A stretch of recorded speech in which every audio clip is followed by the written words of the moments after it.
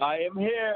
Welcome to Dr. Zoe Today, where the topics are real, raw, and relevant about business, entertainment, and relationships. Warning, do not listen to this show if you are sensitive to controversial issues or easily offended. Dr. Zoe and her guests are not to be held liable for any shock, pissing of the pants, sudden desire of change, or uncontrollable laughter. Now, here's your host, Dr. Zoe.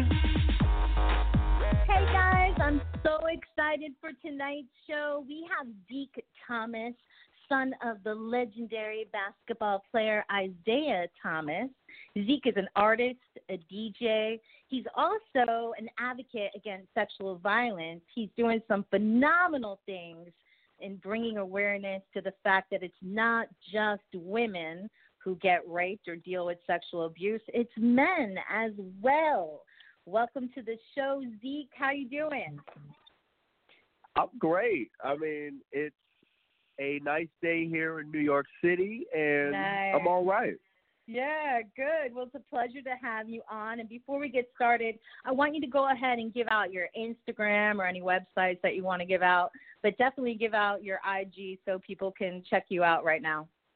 Yes, my IG and everything generally is Zeke, ZEKE _Thomas, THOMAS.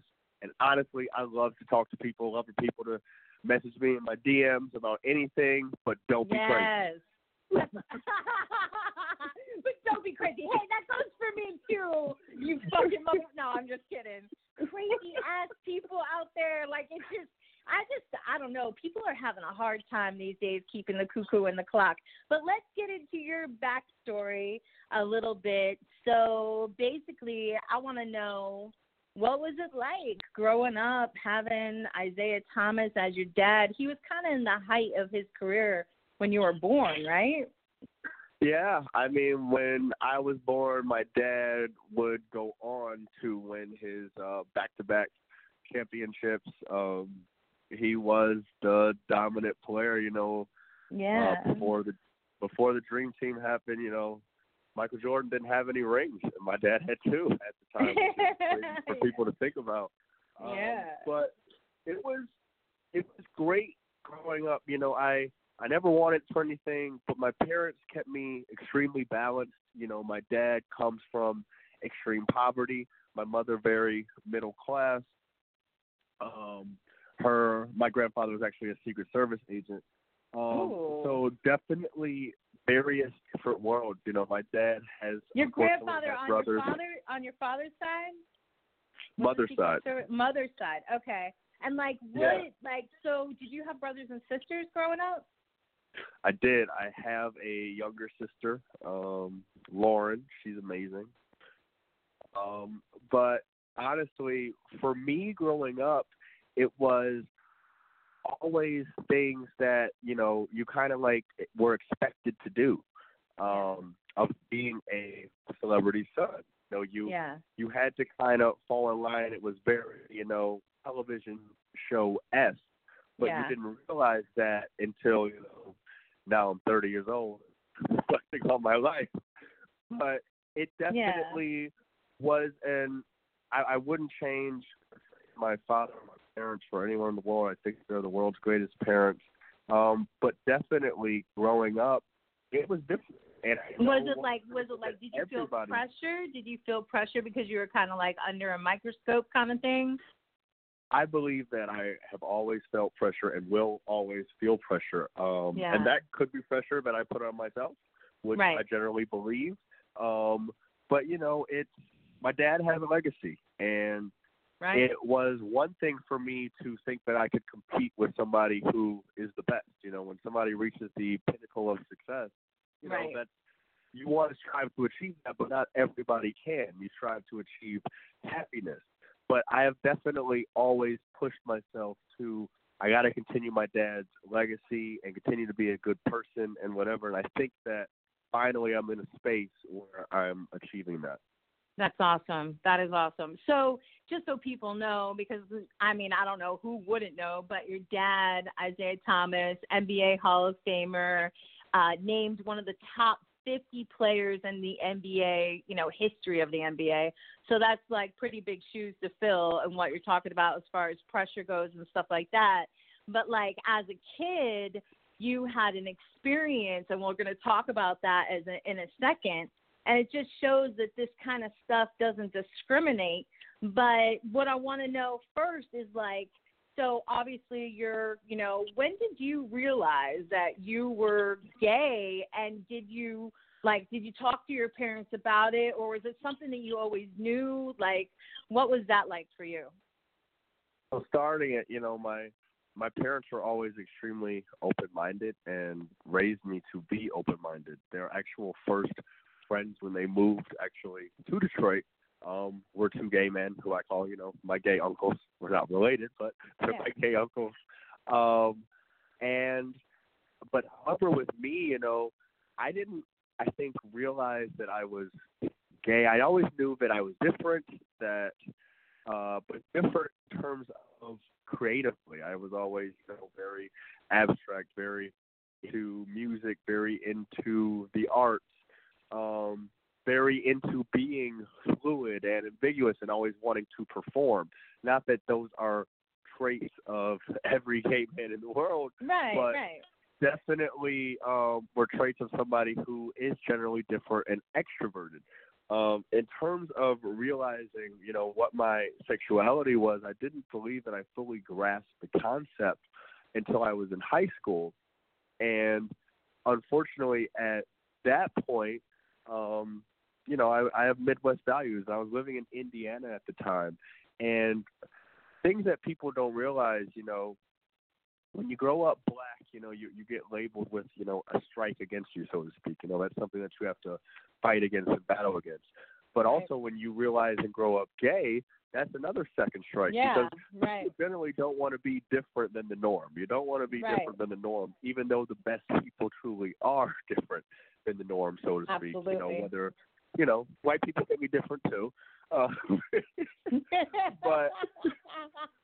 But it's so funny because I'm always like, I'm not white. I'm half Italian. I'm like, don't ever label me as a white girl. but yeah, no, totally. And people are, and then all my black friends are like, you white girl. No, you white. Or then my cool friends will be like, you black, right? but it's funny. But yeah, so I feel you. First of all, being in the Midwest where it's probably like the Bible Belt kind of bullshit. Yeah, I grew up. I got my core values in Indiana. Yeah, but did your mama take you to church and all that? Were you going to church or? 100%. I went through all the way. I'm confirmed. I'm a Catholic. Not anymore. But I went all the way up the ladder, and I say ooh because my heart hurts because I was raised Christian, like Christian schools, Christian camp, Christian. Mm-hmm. Like my mama worked at a Baptist Bible college. It was strict. So yeah, that's tough, and I know. For being a counselor and a coach and my PhD in psychology, I counsel people for years now, and it's difficult. A lot of people don't come out because of the religious, upbringing and background and stuff. So it's a lot. It's a lot on a kid. So what school were you going to? Let's talk about that incident that happened when you were – how old were you when the incident happened in the van? And we're going to talk about that. So I was 12 years old, 12 going on 13. So you're like sixth grade, Zeke, like around sixth grade, or sixth grade. Okay, and private school or regular school? Or I was in private school, but okay. My basketball team, AAU basketball, for everybody who's not familiar with AAU, is generally just a travel team that is ultra competitive. But my travel team consisted of some of the best players in Detroit. We were constantly, state champs every year, and would go down to nationals and place in the top 10. But yeah, we were a good team. But unfortunately, yes, on a trip, we were in a van. I believe. And this is after the game. You're coming back from the game after the game. Yeah, we're coming back from the game. We're coming back from Flint, back to Detroit proper. So you're 12 years old. You're in this travel van coming back from Flint for a game, and you're with your teammates, of course. And what happened? Yes. How did this transpire? So I was definitely, I was sitting in the car, and it was kind of at the point a dick showing contest. Okay. It would actually fit under the of to me boys with boys, but unfortunately my head was then jammed into three boys' crotches and forced to give oral sex on them. Okay, so this is first of all what I want to say is like this is going to help a lot of people because this stuff does not discriminate. Even in my own family, I had my daughter in a private school, and in 5th or 6th grade, I think she was 11 at the time, there was an incident that happened in the bathroom at the private school. Well, she didn't tell me till years later, and I'm thinking to myself, like, damn, I did everything I could as a parent to protect you so this kind of shit wouldn't happen to you. I'm working my ass off making sure you're in private school, and it even happened in, like, a private school. So, like, this stuff does not discriminate. Yeah, but and what that's 100% about getting into definitely a deeper issue of how sexual assault or just traumas in general, they don't just affect you, they eventually do affect other people around you. I really feel actually for my family now processing it, and especially my mother, I've gone very public, with my sexual assault, whether talking about it on Good Morning America or Catfish, where you saw me first. Yes, and I think we're getting Neve on the show, which is so cool. But you know what? I did see you. I was like, what was crazy is like we're launching season 3 of this show right now, and I was just like, going around my house. I got 2 offices in my home, and I'm doing stuff, running around. And in the living room on this big, huge TV is Catfish, and I see your face, and I'm like, who is this guy? You have, first of all, you're absolutely stunningly gorgeous, okay? Oh, phenomenal. Thank you. You're beautiful. You are a beautiful person. But you know what makes you even more attractive is that you've got that awesome, good vibe energy, so real, and then, bam, you flash that stellar smile, and it's like, damn. You got that X factor, definitely, which is not a surprise considering, the cloth that you were cut from. But so you've been really. I will say I do have good genes, and I thank my parents every day. Yes, good. You should, and you better tell your mom. And it's Mother's Day coming up. You better make sure you take care of Mama because, we have to take like a year out of our life to give life. You know what I'm saying? And it's not easy. True. It's not. And this stuff that is a fair statement. A year out of our life to give life. That's right, because you're not pregnant 9 months. Everybody says 9 months. It's more like 10. And then, it takes time for your body to get back to normal and all that stuff. And you can't have a drink. You can't do nothing. You know what I mean? You got to, be healthy for the baby. You can't, mess around when you're pregnant. So, but. What were you craving? My mother told me that she craved. Oh, my God. Guacamole. Okay, so to be real, the ghetto in me was craving some boiled peanuts. With one of my kids, it was Rice Krispie treats. I was making some Rice Krispie treats in the middle of the night. Just crazy. Or I was like, hey, go get me this, go get me that. But, the cravings are real. But you know what? For real, every time I have my monthly, I want some dark chocolate. So, and I'm not talking about you men out there, so don't get too excited. But, I want some dark chocolate. I love salted dark chocolate every single. So cravings are real. Us women, we're, whatever the case may be, no matter what age we are, we're still hormonal. So let's talk about, back to this incident. The reason why I want to put some focus on this is because, and I love the vibe, the energy, the beautifulness of who you are, but this stuff, these tragedies, this tragic trauma, it's so traumatic with a T, for kids to go through this stuff. I want to know, what do you think made you a target for these kids? What do you think What, because you weren't out of the closet, right? You weren't openly gay or anything. I mean that definitely, that's probably actually the first time that I've ever gotten this question. So I honestly, I would have to relate that, I am a easygoing guy. I am somebody who, has followed a crowd. When people told me I'm a natural born leader, but I'm very much the person who, I more so adapt to situations. I'm very adaptable. If, I can fit into any group. I always had many groups of friends, still do. But I think the second do you feel like it was like a bullying situation? I mean, I do not believe it was. It definitely wasn't a bullying situation. I would have to, honestly, I'd have to think on that, Dr. Zoe.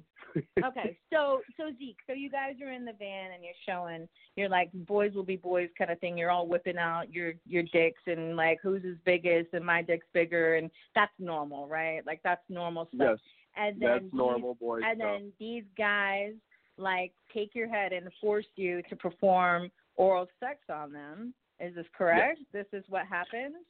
And that's dramatic, and you're 12 years old, and then you got to see these guys after that. You didn't tell anybody, right? You didn't tell any adults? I didn't tell anybody. Nobody knew except the boys in the van, but it quickly spread to the rest of the team. However, the captain of my basketball team, who actually was present, I did not have to perform any deed on him or whatever, but he said, it didn't happen. He defended me. He basically diffused the situation, and the issue went away. And well, whoever you are, young man, thank you very much. Yeah, it did, and it did really actually go away for me. I mean, I don't know actually how much I was affected in terms of that, but when I was raped for a second time, when I was 20. Everything, every feeling, every thought, every real trauma that I had suffered in my past came rushing back. Came up. Okay, so let's fast forward. So this situation where you've been really open about it and you've talked, on many shows about it, the fact that you were on a dating app and the dating app happened to be Grindr, but nothing against Grindr. You don't blame the app. Right, it's the person. Not at all. So you're on Grindr, which is really, so many people listening are on Grindr right now. Very common, no big deal, right? Very commonplace. And you go out on a date, the first date. So tell me about that. So tell me about the first date. So you go out with this guy. Honestly, so I had been chatting with this guy probably for, a month and a half, maybe. I'm generally, guys, for the record, I'm not somebody you just, get to meet right away. I'm very particular, so I try to feel like I do. Good. I try to feel like I do my homework. I really do. However, with this guy, he was, what they would call discreet. So I didn't get a Instagram per se or whatever, but we had been talking for a while, and one day, as I said, my personality is very loose going. I said, you know what? He was messaging me, and I said, I'm at my recording studio right now. Why don't you come by? And the reason I did that was I'm at my recording studio, and there's 8 people with me. Right. I'm like, nothing's going to happen. There's 8 people with me. Right. So he comes in, and we're hanging out. Let's talk about that. He comes in. This is somebody you're talking to on the app. He hadn't given you any personal information yet, and he comes in. Are you attracted to him? Was there chemistry? So I was attracted to him, but honestly, there definitely wasn't a spark. But I had recently moved to Chicago. I was actually trying to meet people. I was trying to get into clique, so to speak. So this is because a couple Chicago years ago. Chicago to me is a very cliquey city. So I was just trying to make friends. All right, so just to be clear, this happened like 2-3 years ago, right? Is that around the right Correct. time frame? Okay. Yes. So he comes into the studio. He's attractive, but there's not really chemistry, no spark. You guys hang out for how long? What was that first encounter like? Oh, we hung out he was at the studio for at least probably 2.5, 3 hours. I would say he arrived at 9 o'clock and left around midnight. We wrapped the session probably around 1 a.m. All right, so you're trying to meet people. You're trying to like get in, meet people in Chicago. So then what happened? He asked you out. You guys decided to go out on another date. After that? I said, it was nice to meet you. And honestly, my cousin was there. My cousin who's so close to me, and he said, "Oh, this guy's cool." Everybody pretty much vouched for him. So why not go on a second date? Which he asked me out, and the second date was I suggested. He said, "Let's go out in Boys Town." And for those not familiar with Boys Town is basically where all the gay bars are in Chicago. Okay. Which always has the best music, by the way, and the best DJs. Go ahead. And you it actually does. DJ too. The music I know. Is great. That's what I grew up like when I was 15. We moved to Tampa. I had a fake ID just so I could go to the gay clubs in Ybor City, and always had the best music so I could dance my ass off. Go ahead. So you guys go to Boys Town, quote unquote, and tell me. So paint the picture of the night. Like what's happening? You're having a good time. You're honestly, like what's up? Yeah. He came to my place. And we didn't have a drink or anything, but he came to my place basically, and we went straight to, we Ubered straight to the venue. And we went to this club called Scarlet, which I had worked at multiple times, and actually my ex-boyfriend was one of the bartenders. Basically, I was going to You worked at as a DJ. Safe. As a DJ. Yeah. Like you okay, got you. Okay. I was going so you go to place Scarlet. where I felt safe. Okay. And so I could get free things, really. Yeah. So you're always in VIP there, which is great. Yeah.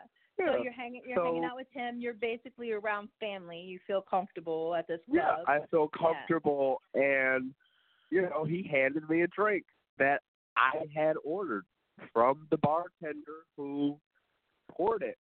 But unfortunately, he had slipped something in my drink, and from that moment on. Pause. Because I know you've told this story, but I want you to spill the tea. I want to know the details. So he hands you a drink that was drugged. Like, what kind of – so I want to know a little bit. Like, what kind of shady-ass motherfucker does this? And excuse my language, but – I would say actually, what was he like? Okay, so unfortunately, Zoe, this isn't the first time. Like, this is many viewers or listeners definitely, this happens frequently. I would say it happens in every bar all the time, but yeah, but he knows who you are. Like, who the fuck has the balls to do that when he knows who you are? But what I'm trying to do is let's paint the picture of him. Like, okay, so you're about 27 at the time. How old is he? He was a few years older than me. He was about 31. Okay, is he hot? Is he good looking? Is he like desirable? On a scale I tell you what, he's to not 10. as hot as the guy I'm talking to right now. Well, okay. Well, of course, you go with your best self. I mean, I'm just trying to. I want you to do like a character profile of this guy. So unfortunately, the character profile is really, I believe, what got me fucked and not being able to press charges, because he pretty much looked like a generic white male. He had brown hair. He had blue eyes. He had. So leave it to the white guy. Leave it to the white guy. I'm not. No offense. I'm just joking. But seriously, like you look at the school shooters and stuff. It's all little white boys. But anyway, so he drugs you. He looks like a generic, typical white guy. But on a scale from 1 to 10, is he hot or not? Is he like a 5? Is he like a 7? 6.5. Okay. All right. 6.5. Seven would be nice, but I'll give you 6.5. All right. So we got an idea what like this guy looks like, and what. So go on. So he hands you this drink. You drink the drink. After you drink the drink, I drink the drink. I only had 2 drinks at the bar, so. And you're lit. We danced a bit. Yeah, I'm not a lightweight at all. We danced a bit, and then I remember us getting into an Uber, and I don't remember anything after that. You don't remember anything. You blacked out. I woke up bleeding Where? from my asshole in my own bed. Okay.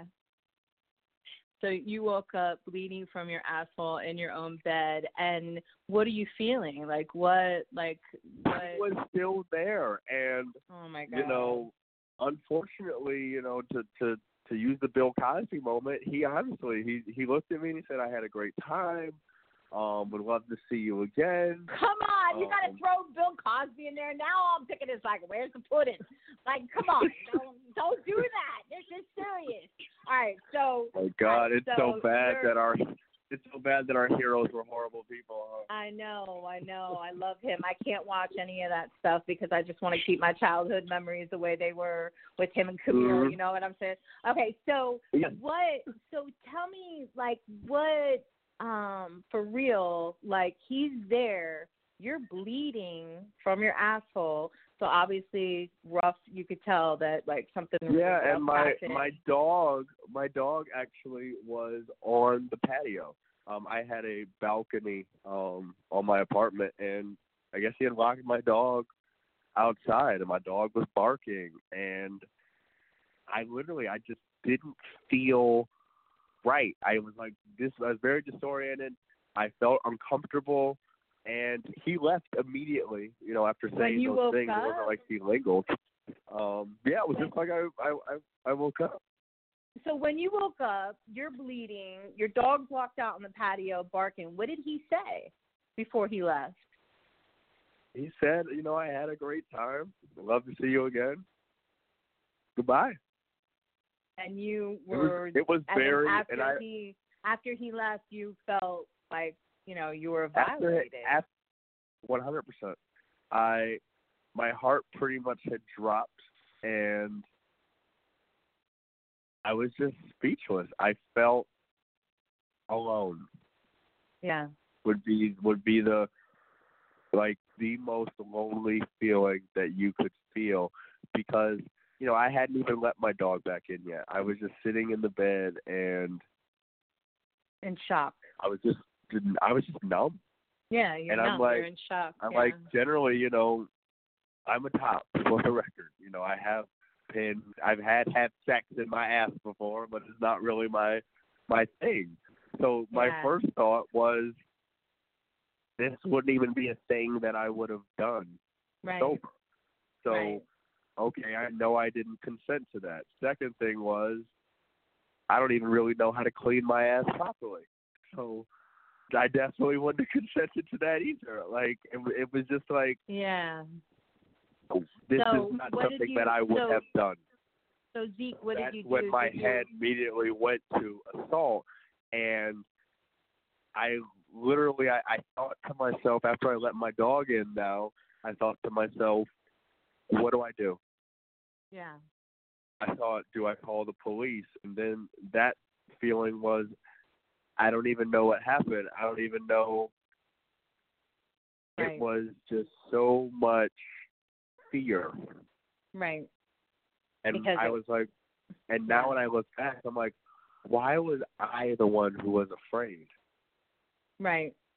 And that's why we're talking about this. That's why, it's so important what you're doing right now with this, adversity that happened to you, because this is why we're talking about it, because people don't talk about it. Even, as a child, that went through molestation and then years later told my mother, and my mother was in denial about it after I even mustered up the courage to tell her years later.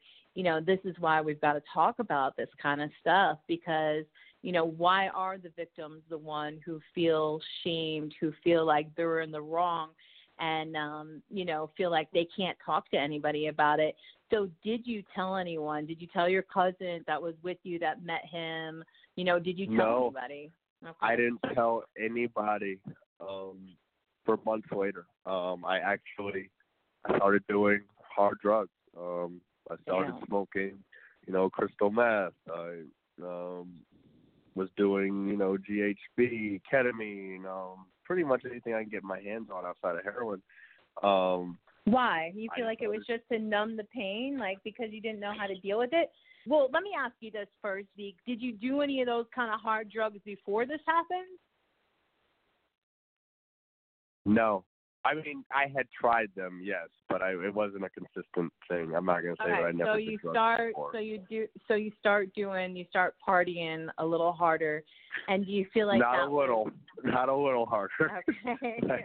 Harder. All right. It wasn't like from 30 to 45. It was like from 30 to speeding. Okay, got you. All right, got it? So, got it. Crystal clear. Crystal. We won't. All right, so why? Do you feel like that was your escape? That was your way of At first I thought, it was the generic thing, and I do think this is very generic because I do believe that any addict or anybody who abuses drugs knows why they are abusing drugs. I don't believe it's just we're going to numb the pain. Okay, what's the pain? What's that? And generally, to be quite honest, I feel that I was doing it because I was around people who were hurt, who were also dealing with things. So I had a community in sense, which is why even standing here today, not doing hard drugs and all that stuff. Right. It was very hard to let go of that community. Of course. Because I felt like that community was there for me. In a sense, when I was at my lowest. Okay, so the community was there for you, but they were all fucked up too, and you're saying that they were all fucked up because the law of association is so important, and that's a whole other thing with, kids and people listening right now. Like the law of association and that old adage, like you want to know, what you're going to end up like. Look at your 5 top people that you hang out with. Who's in your inner circle? The law of association is real. So even though they were supportive of you and they were there for you, they also, as you just stated, were dealing with their own shit. So they were dealing with their own shit, and they weren't allowing. They weren't growing. They had just basically given up and were going in a loop. Okay, so how did you draw the line in the sand? And separate yourself from that group of friends and get yourself clean? Like how long were you doing the hard drugs? A year and a half. Okay, so a year and a half. How were your parents dealing with this?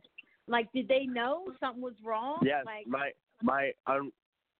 unfortunately, I guess, my dad, again, he grew up in extreme poverty, and unfortunately he lost a lot of his brothers to drugs, heroin mostly.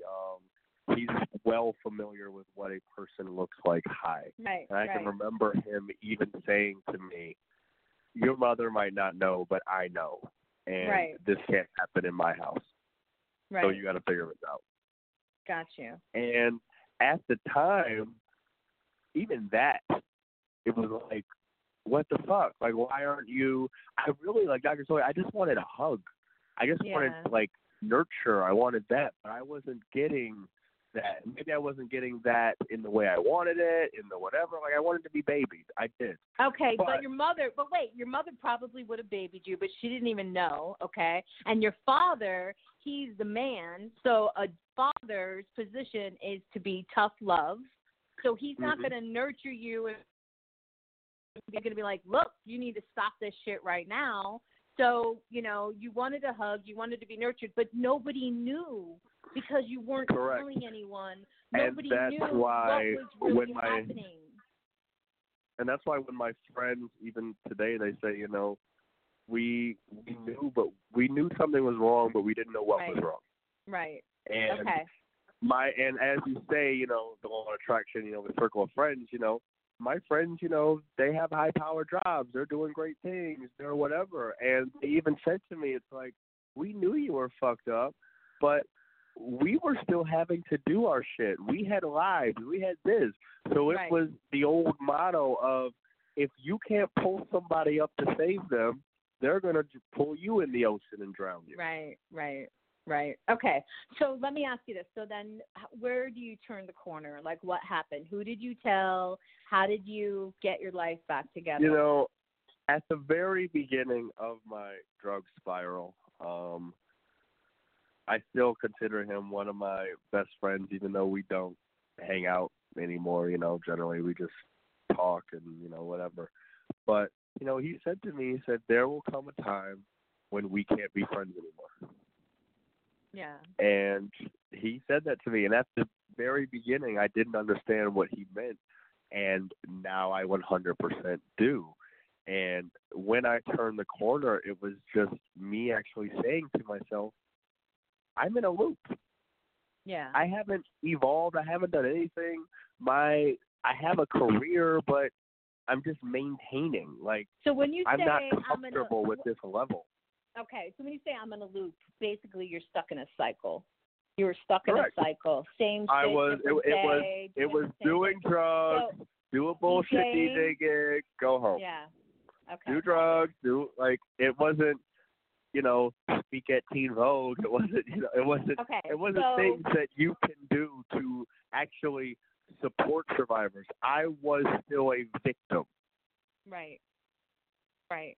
And you could be a victim or a victor, or you could be pathetic, or you could be powerful. So when did you make the decision to change it? Like, again, I'm going to keep presenting this question. Like, what was the epiphany? What was the light bulb moment? What was the shit, I got to get my act together? It was your friend saying that to you, that we're not going to be able to be friends? No, it wasn't even my friend saying it to me, because they never said it to me. But it actually was, you know, me looking at, you know, their social media or even, you know, their lives and saying, look at what I've missed. It wasn't look what I'm missing, because when I was missing it, I didn't give a fuck. But when I looked back and I said, look what I've missed, I missed 3-4 of my very good friends' weddings. I missed, you know, Thanksgiving. I missed, it was important things of, because you were just in an oblivion, because you were just using and you were in oblivion. So for people listening that are right now using in this kind of spiral with whatever drugs they're doing, what would you say to them?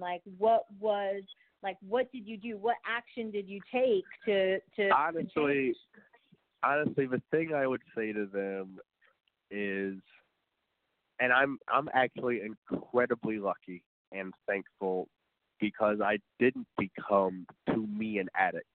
An addict to me is somebody who needs that substance and can't pull away. I would go days, I would whatever, and I am incredibly blessed, because especially, you know, doing crystal meth, you know, it's a highly addictive substance, and I'm very, very lucky.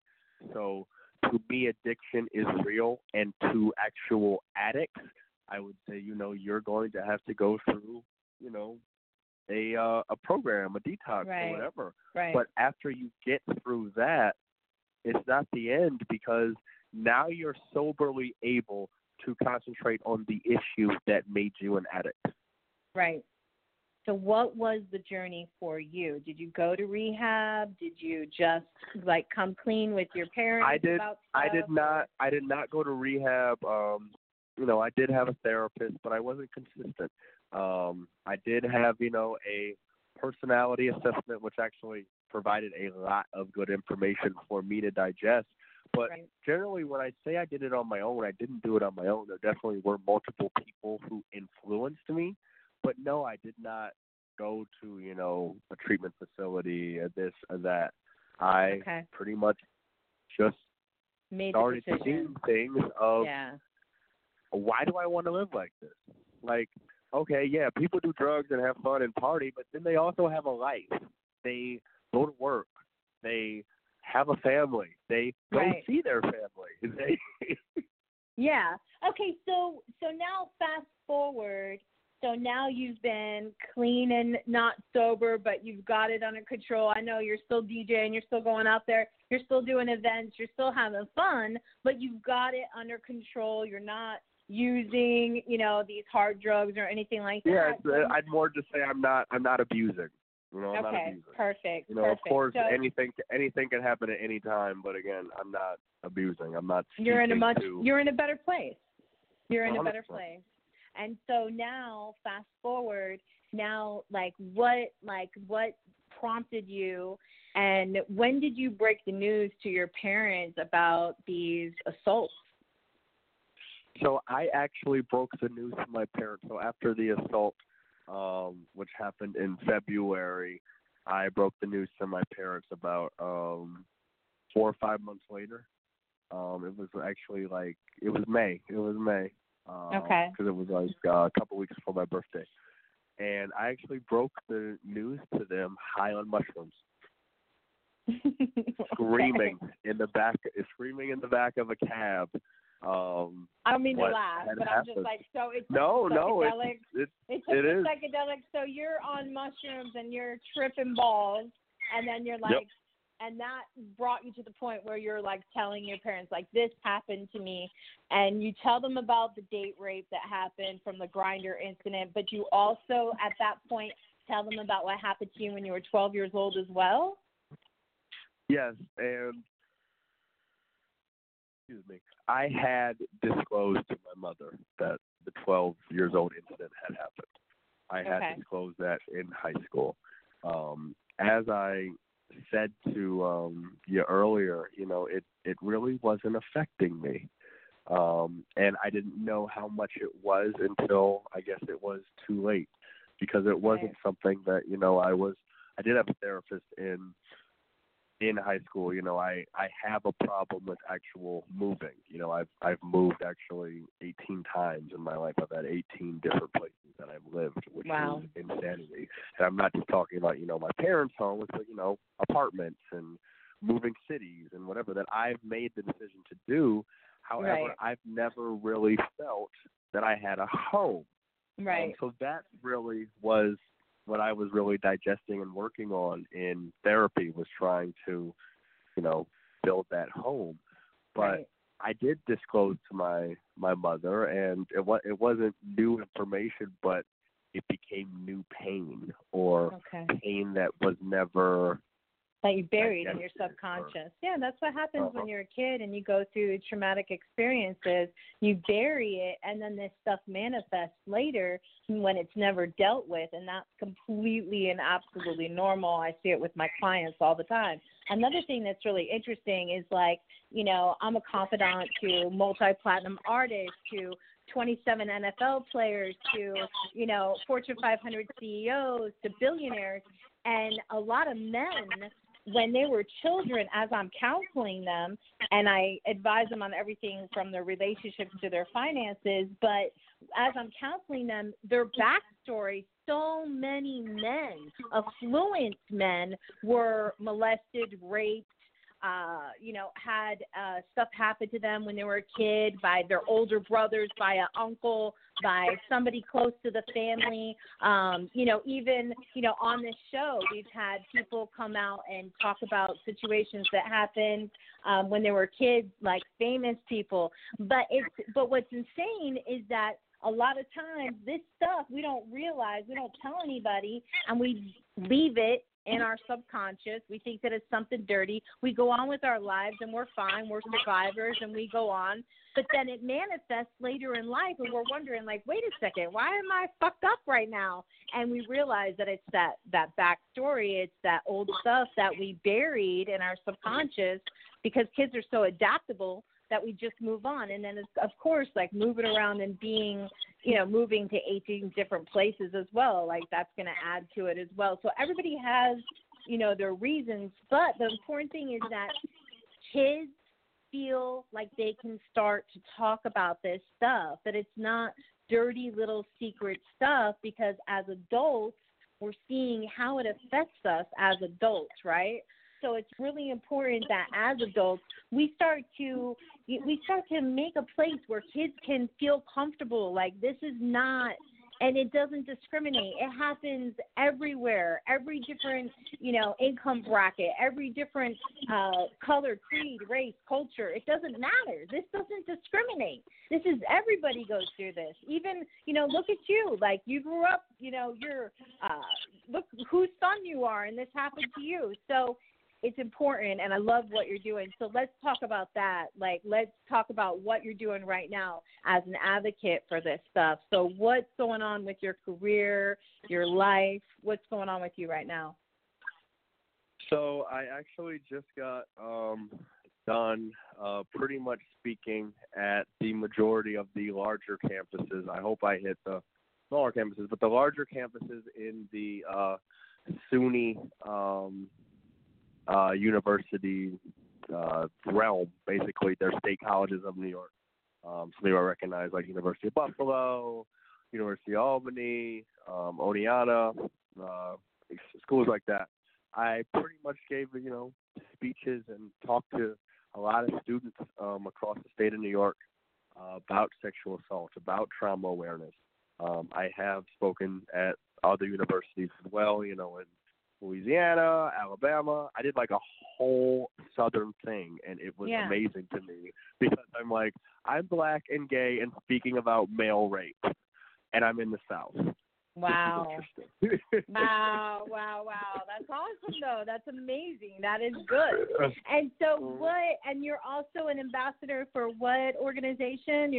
I'm ambassador. Yeah, I'm the first male, or was the first male ambassador for the National Sexual Violence Resource Center, which is the largest and really only violence center in the United States. It's in Pennsylvania, and they have all the information, and they're actually one of the main organizations that was involved actually in the Cosby and the Weinstein cases. Wow. Just to, go back to Cosby reference, but I am truly, I feel that, I'm just eat this pudding pop and everything's gonna be all right. I'm a DJ and a producer at heart. I do love, Yeah, what's going on? Stuff. What's going on with that? What's going on with like DJing and you're also an artist, right? So like what's going on with that in your career right now? I'm going in the studio actually next week. To start recording new music. I had taken a break from music. I was, while I was DJing, as a kid, I was, producing all the time and writing and doing great songs and, doing songs that actually paid my bills. But I took a break from it to concentrate on DJing and really actually concentrate. I was working for a campaign company. I went corporate for a minute. But I really, truly love DJing. It's like my true love. But these hosting gigs and, doing Catfish, and, I'm up for some other TV shows, so everybody please keep their fingers crossed for me. But it's cool to honestly be open and honest about who I am and get the platforms to speak about sexual violence, speak about mental health. Somebody asked me the other week, a lot of people that Zeke, are in the bubble. Like, we're all talking about sexual assault. We're talking about awareness. We're talking about mental health. How do I bring other people into the tent? And I'm like, it's just one by one. The world has changed immensely over time. Yes, we still have slavery and sexual violence and the Mueller report. We have a lot of things going wrong still. And we have fucking Trump in office, which is making all kinds of crazy shit go down. As far as, like, I have a very diversified family, and, like, I'm all about one love and all this stuff. My whole life, I launched my company in 1998, almost as old as you are.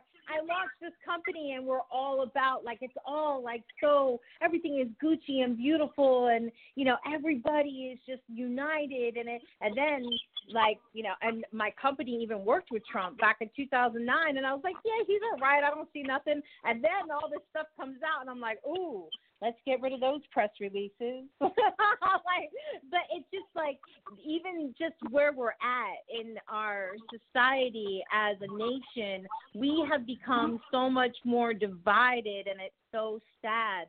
So, you know, and everybody does have a backstory. Everybody is dealing with some kind of pain and hurt.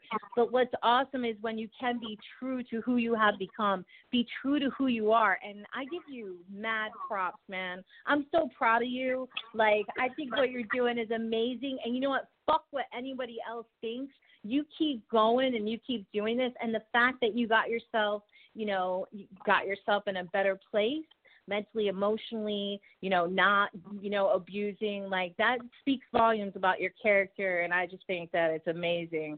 So what we're going to do, Zeke, is we're going to take a quick commercial break, and then when we come back, we're going to do the listeners' questions for you real quick, okay?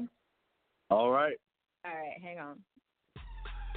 Dr. Zoe has been a successful entrepreneur, philanthropist, and the confidential coach to celebrities, leaders in business, religion, and sports for over a decade. Take advantage and submit your questions on love, sex, and relationships via the Dr. Zoe Today app, drzoetoday.com, or simply hashtag AskDrZoe on Twitter. Be sure to tune in every week to hear your questions answered by Dr. Zoe and her guests. Your connection for pop sexuality.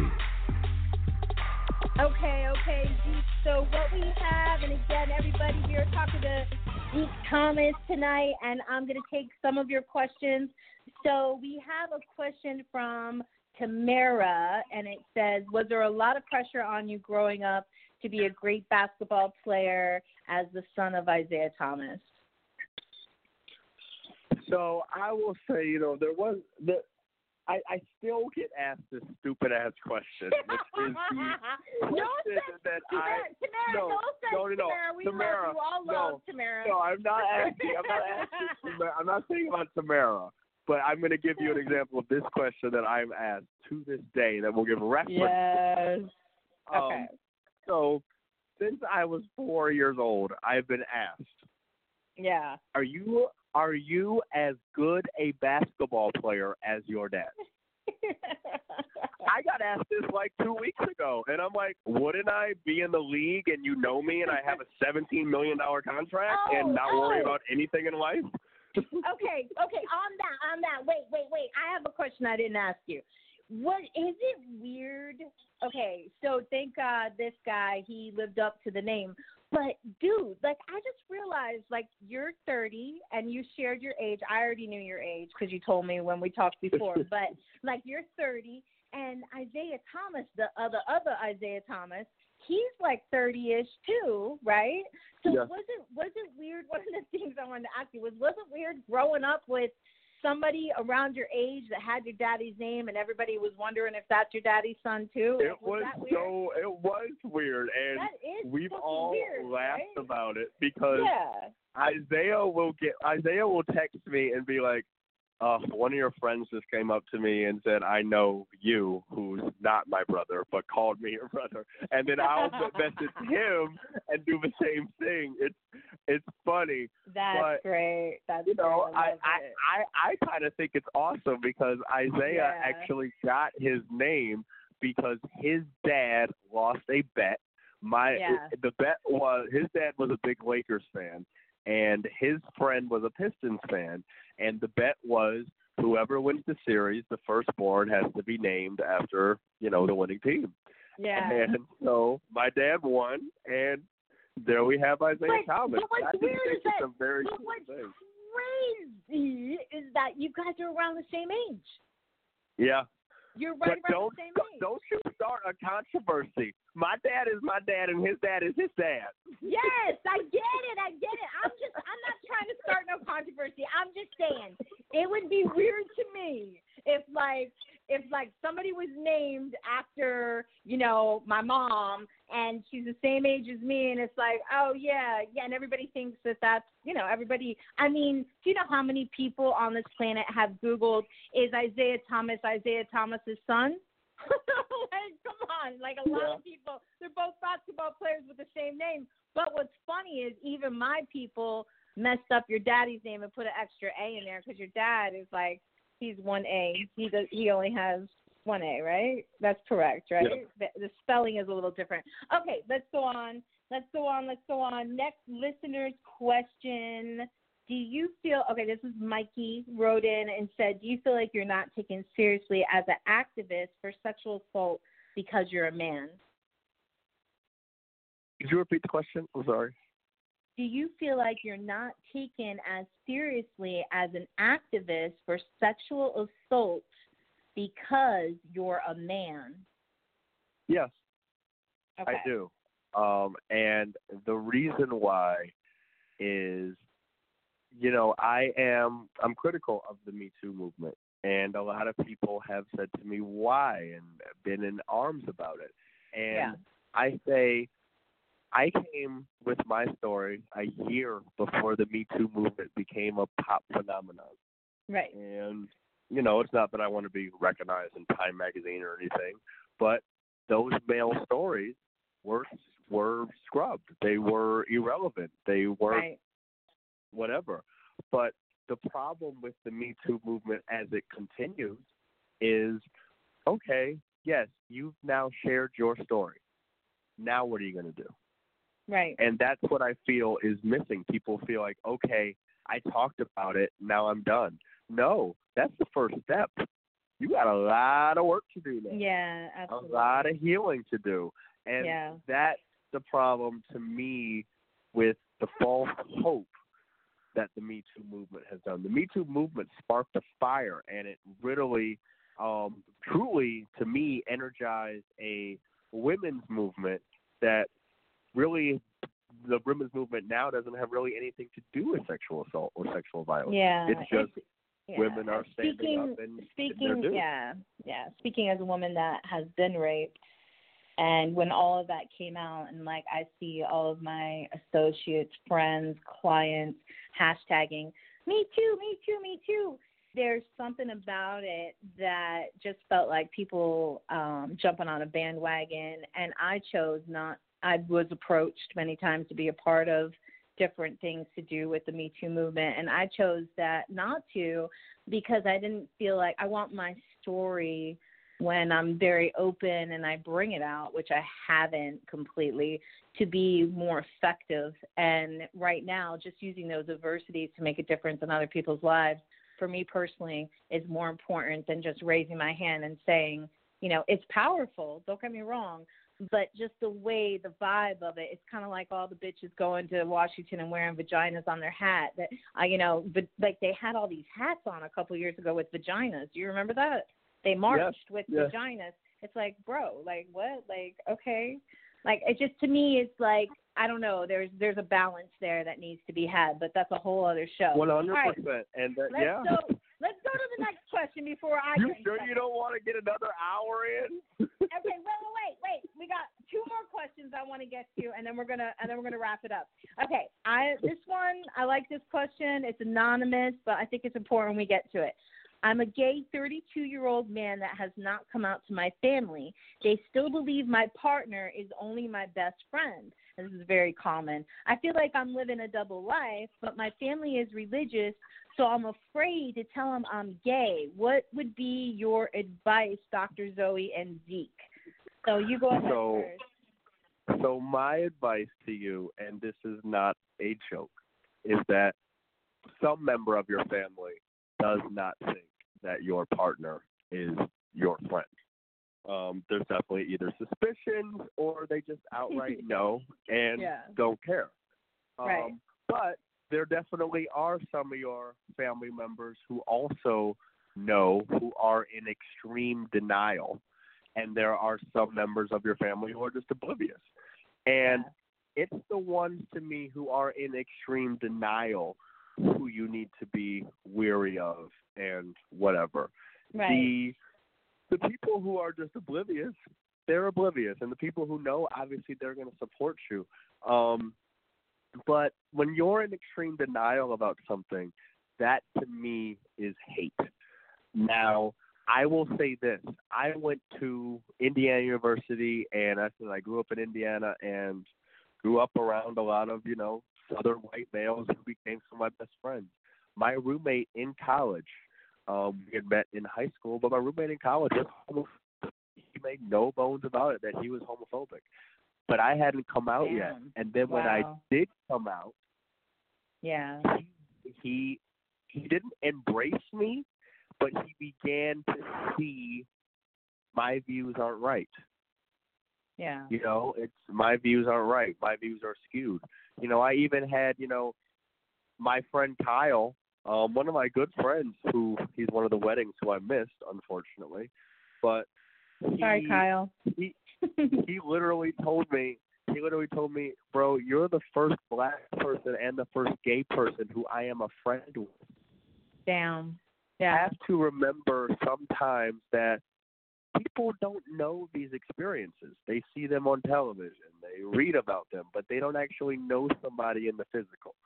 So everybody is entitled to their opinion and their views, unfortunately, good or bad.